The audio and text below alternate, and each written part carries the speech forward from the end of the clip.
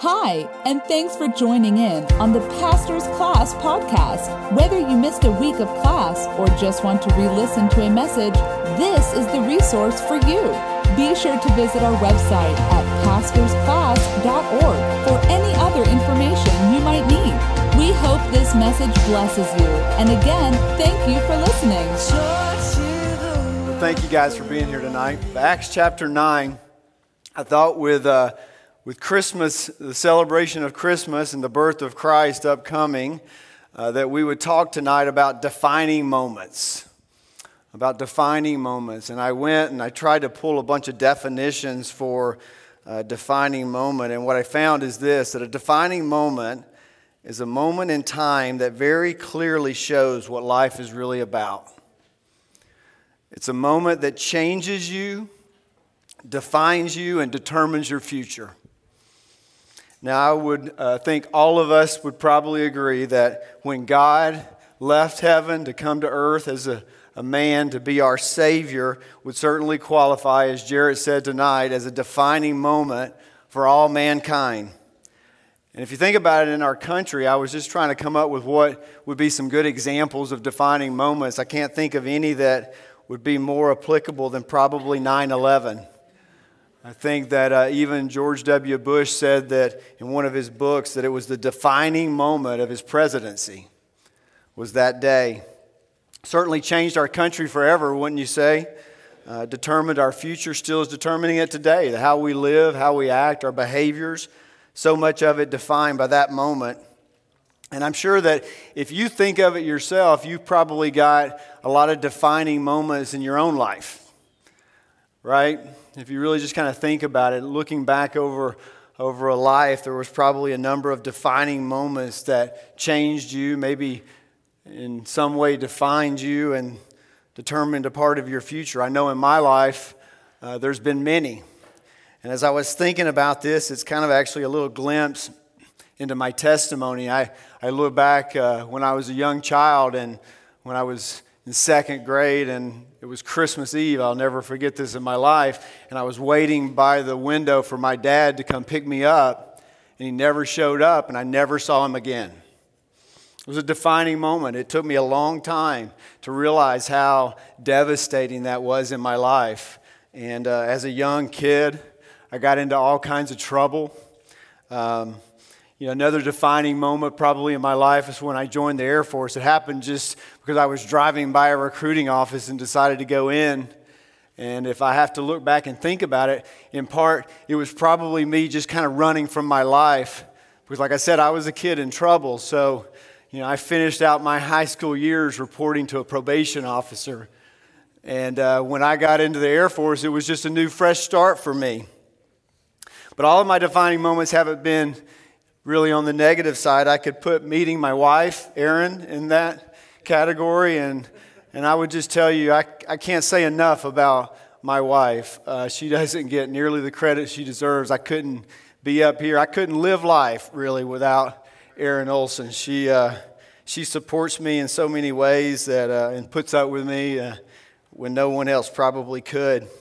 And it almost didn't happen, actually. When I met her, the guy that had invited me to this private party where I met her that night, I told him no 5 times, and he just never gave up. So I'm so glad that 6th time I said yes. I could also put on that list of defining moments the day that a Dallas businessman that would surprise anybody that probably knows him by the name of Albert Huddleston introduced me to a guy named Mike Fetchner. And that was a defining moment in my life. I would not be here tonight. I would not be speaking to you tonight if it wouldn't have been for that introduction to Mike. He was a mentor, a spiritual dad to me, and he brought me to Prestonwood just because he invited me. But I would tell you that there's been no bigger defining moment in my life than in February of 2008 when I was in a living room in California, and I was on my knees humbling myself before God, asking Jesus to come into my life. And the great Albie Pearson, and I don't say great because he was a baseball player and an all-star and led Marilyn Monroe to the pitcher's man. I say great because he spent 6 decades as a man of God and a prayer warrior. And he had his arm around me, and I was in tears. he was crying with me, and I was asking God to come into my life. That was the defining moment in my life. It was my, if you will, defining moment for Jesus. And it definitely changed me. It defined me. And I can tell you every day since it has determined my future. So when I look at this Acts chapter 9, I think about the Apostle Paul. Jared talked a little bit about it tonight. I know if you think about and you studied his life, you would find that there are a number of defining moments in his life. I would tell you that one of those defining moments we've talked about in the past, it was probably when Stephen, remember young Stephen when he was stoned to death, and who was standing there when they were casting his clothes aside? It was Paul, right? That was a defining moment in his life, I can assure you of that. But the defining moment for Jesus in his life takes place in this Acts chapter 9. It was the moment that defined him, that changed him, and determined his future came out of this chapter. And as I really started digging deep into this Acts chapter 9, I started discovering something. And that's that Paul's defining moment for Jesus really was looking a lot like mine. And his defining moment for Jesus probably looks like just about everybody's defining moment for Jesus. And this became really important for me just to kind of dig deeper into it. And I'll tell you why, because I don't know about you. I've said it myself, and I've heard lots of people that have told me this in the past. They've said, listen, if I could just have a moment like Paul, if I could just see Jesus the way Paul saw Jesus, if I could just have that experience that he had on that road to Damascus, then man, I would have a bigger faith. I could do more for Christ. I wouldn't struggle maybe the way I do with my unbelief. It wouldn't be so hard for me if I could just have that same experience that the Apostle Paul had on that road. Well, I think we're going to see tonight when we open up the book of Acts in chapter 9 that there's good news. Okay, there's good news because we can live like Paul. Because I promise you that in all of our cases, if you've had a defining moment for Jesus or when you have a defining moment for Jesus, it's going to look a lot like the Apostle Paul's defining moment for Jesus. So let's take a look. If you got a Bible, you can turn it over to Acts chapter 9. I'm just going to read the whole chapter and then we're going to talk about it. Acts chapter 9. I was singing so much over there, my throat got kind of dry a little bit. It's got to be a little bit more lively than this, all right? I need like some commotion or something. It's a little bit too quiet in here for me. There you go. There you go. I just want to know you're awake, okay?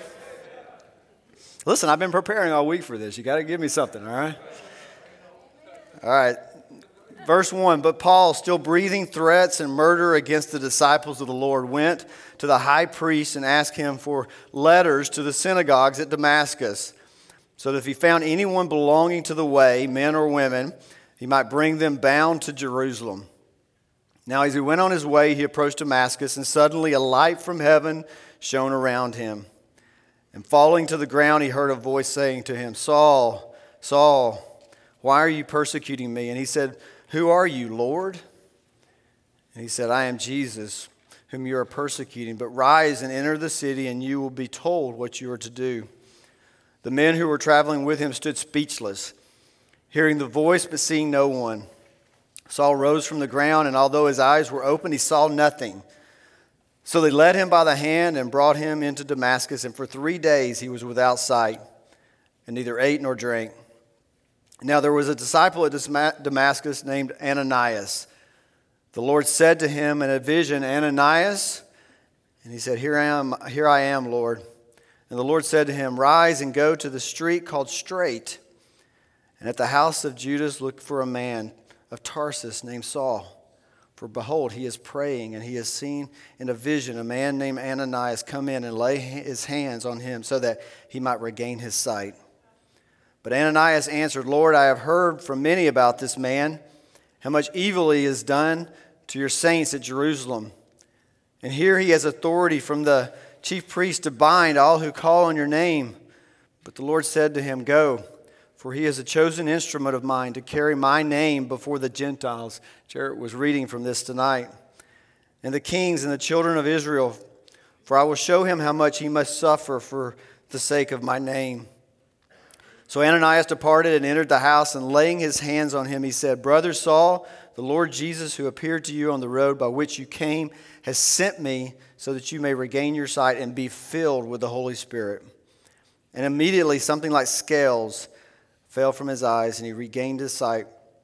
And then he rose and was baptized, and taking food, he was strengthened. So there you go. I mean, no more beautiful picture of a defining moment for Jesus than that. Like the old hymn says, I once was blind, but now I see. Maybe the most important commonality, if you will, between our defining moment or anybody's defining moment for Jesus and Paul's is really this, and that is once you have a moment with Jesus, you see things differently. Life looks differently. You approach life differently with a different hope. This reads differently. God speaks to you in a different way. But let me give you a few other things. I've got 4 points of comparison that I want to make that I think proves my point. The first is all defining moments for Jesus are unexpected. All are unexpected. Isn't that right? I mean, have you ever heard anybody talk in advance about going to accept Christ one night? I don't think so. I mean, I guarantee you this was unexpected if you're Paul, right? I mean, it says that he was breathing threats and murder. He was going out to kill and capture Christians. There is no chance that he thought on that road he was going to encounter Christ. Completely unexpected. In fact, Paul was like ISIS, really. I mean, later on he would say that he was the chief of sinners. But you know what? It's really actually kind of a great encouragement to me.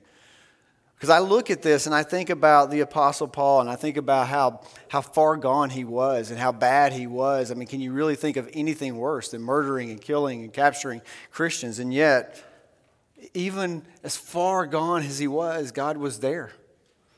Gave him an opportunity to repent.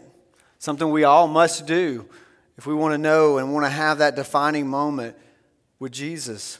It was unexpected. Nobody plans this out. I know I didn't plan it out.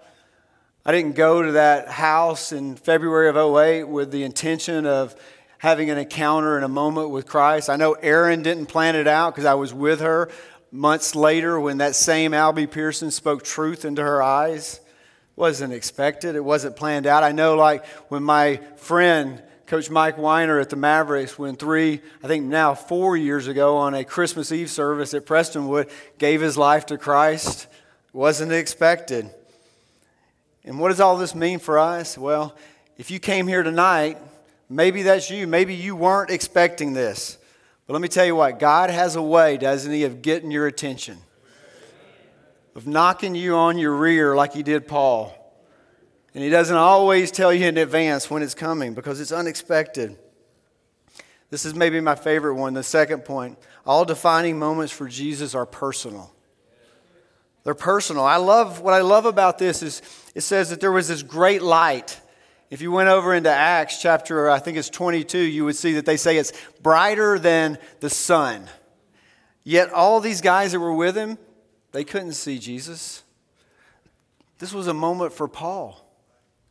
This was a moment that was intended for him. It was very personal. In fact, just the way the language here, when Jesus says, Saul, Saul, those are very personal, compassionate words. If you look in the Bible and you see places where multiple names are used together like that, it would be places like where he said, Abraham, when he was about to kill his son. Or Moses when he was at the burning bush and he said, Moses. Or even Jesus when he was with Martha and Mary and he said, Martha.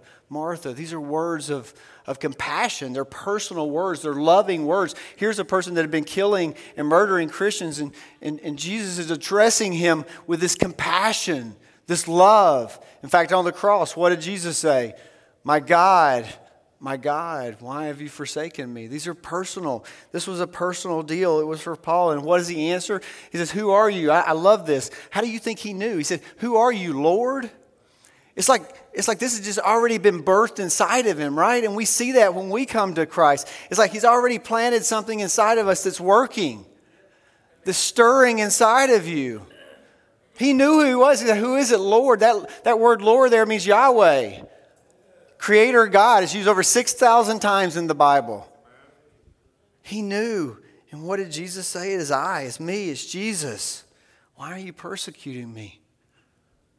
It's personal. And what I think about when I think about how personal it can be, I think about that worship center. You know, whether you're in there on that Christmas Eve service like Coach Weiner, or any Saturday or Sunday with thousands of people, or you're in a group like this, isn't it just so amazing how God can talk directly to you? Can talk directly to you because it's personal. It's personal. All defining moments for Jesus are also God ordained. First, let's remember one very important thing. Paul didn't become a Christian when that light shone down and he was on that road. It happened later when he was praying with Ananias.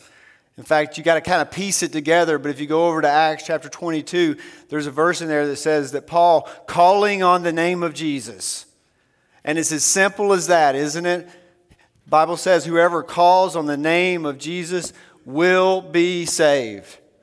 He wasn't saved on that road. He was saved in that prayer. Because let me tell you, lots of people actually get knocked down by God that don't ever believe. Lots of people get knocked down and they just go through trial and tribulation after trial and tribulation. God constantly trying to get their attention, and they just are blind. They're blind. The second thing I want to remember about this God-ordained moment is that Ananias, he went. Now, he complained a little bit in the beginning, right? I mean, like all of us, what was his first thought? Well, God, you must be wrong. Right? You said to what? Go and lay hands on this guy Saul who is killing Christians. Do you really have this right? I mean, we do that too, right? We want to make excuses. I mean, we're always kind of like, I'm in. Here I am, God. Let me go and be your witness.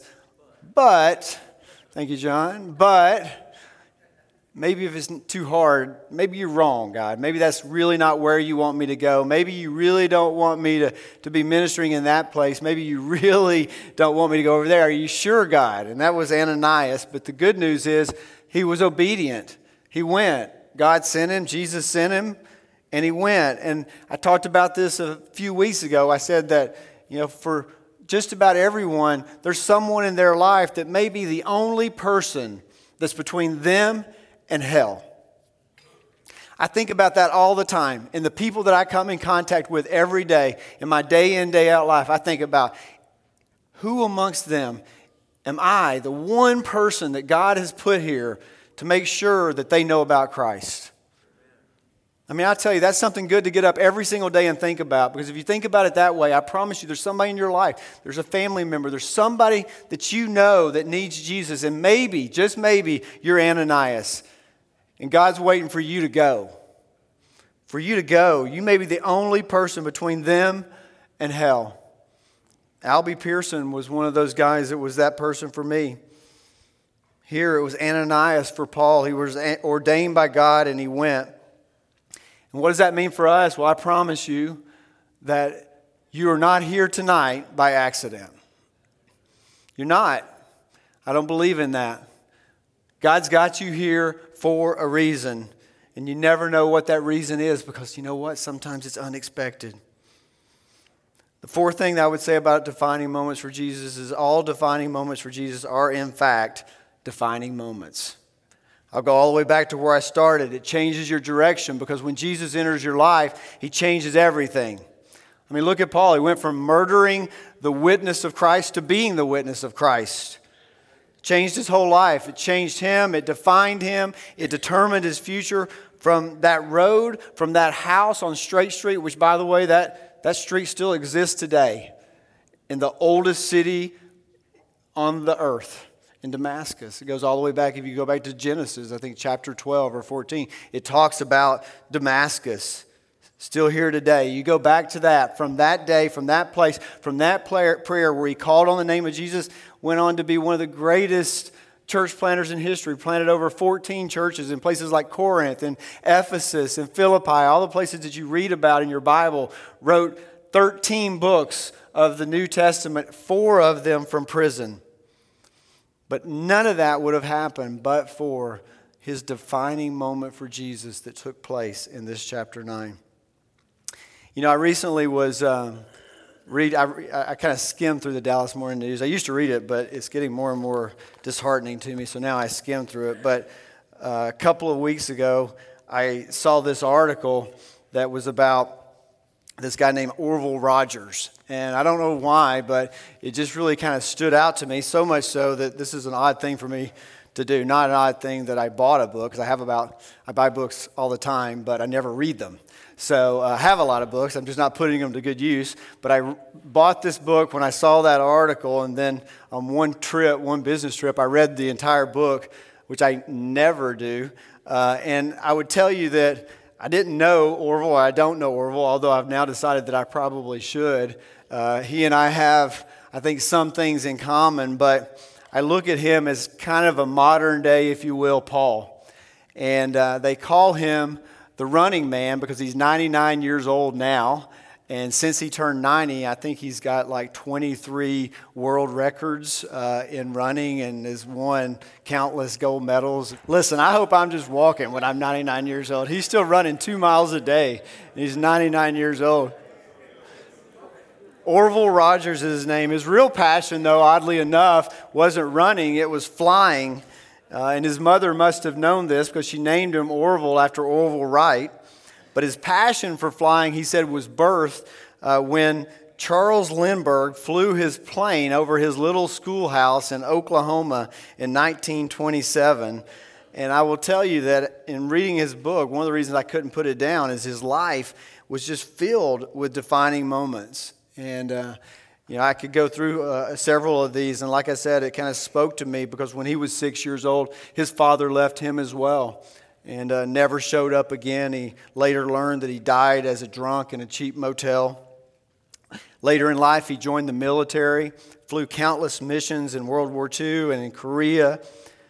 Later, he met his wife, Beth. He was married for 64 years. It was the love of his life. Beth was his first passenger, he said, and the last. They flew his last flight together when he was well into his 80s. Whenever they got married, they moved to Dallas, and he started working for Braniff Airlines, and he worked there for years and years and years, and he took a little bit of his income, and he invested it, and he invested part of it in a shale play called the Barnett Shale, and he invested the rest of it in Walmart, and before he got to his ripe old age of 99, he said to have given away $34 million to his church, which is First Baptist Church in Dallas, where he's been a deacon for about 50 years, and to other ministries. Of all the things I got, I didn't get that one, so I was a little bit left out there. But like me, no moment in his life was any bigger than when he was 10 years old, and his mom every Sunday would take him across the street to this little Baptist church. And he said he still today remembers that when the pastor would talk about the gospel, and he would say that we're all sinners and Jesus died for us, and if we would just believe in him, he'll take care of those sins for us. And he says even still today, some, 90 years later, he still shares the gospel that same way. That was his defining moment for Jesus. It's what changed him and defined him, and it determined his future. And it helped him all through life. It was that moment that helped him overcome that childhood, the difficult childhood of losing a dad, growing up poor. It was that moment that gave him strength. He talked about all the missions that he flew in World War II and in Korea, how scared he was at times. It was that moment that guided him to go to seminary instead of entering the oil business with his uncles. It was also that led him to meet his wife. He actually met her as part of a college campus ministry. And he would tell you it's definitely that gave him his financial abundance. And it's also that moment, that defining moment. One of the greatest things that I think he accomplished in his life is that for almost 40 years, he flew hundreds, if not thousands, of flight missions all over the world for Christ, in places like Colombia and Peru and Brazil and Africa. But as amazing as his life story is, and it really is amazing, none of it would have ever happened but for the defining moment with Jesus when he was 10 years old. And even in his own words, it says, here's how he describes it. He says, the circumstances of my early life, a fatherless child, abandoned, raised by a single mom with limited means, did not bode well for a glowing future. But at age 10, I chose a different kind of father, my heavenly Father. And since then, God has seen fit time and time and time and time again to bless me with experiences and relationships that have enriched my life beyond measure and changed me forever. Changed his life. That was his defining moment for Jesus when he was 10 years old. It altered every single moment in his life to today when he's 99 years old, still winning races and gold medals. It was his defining moment for Jesus.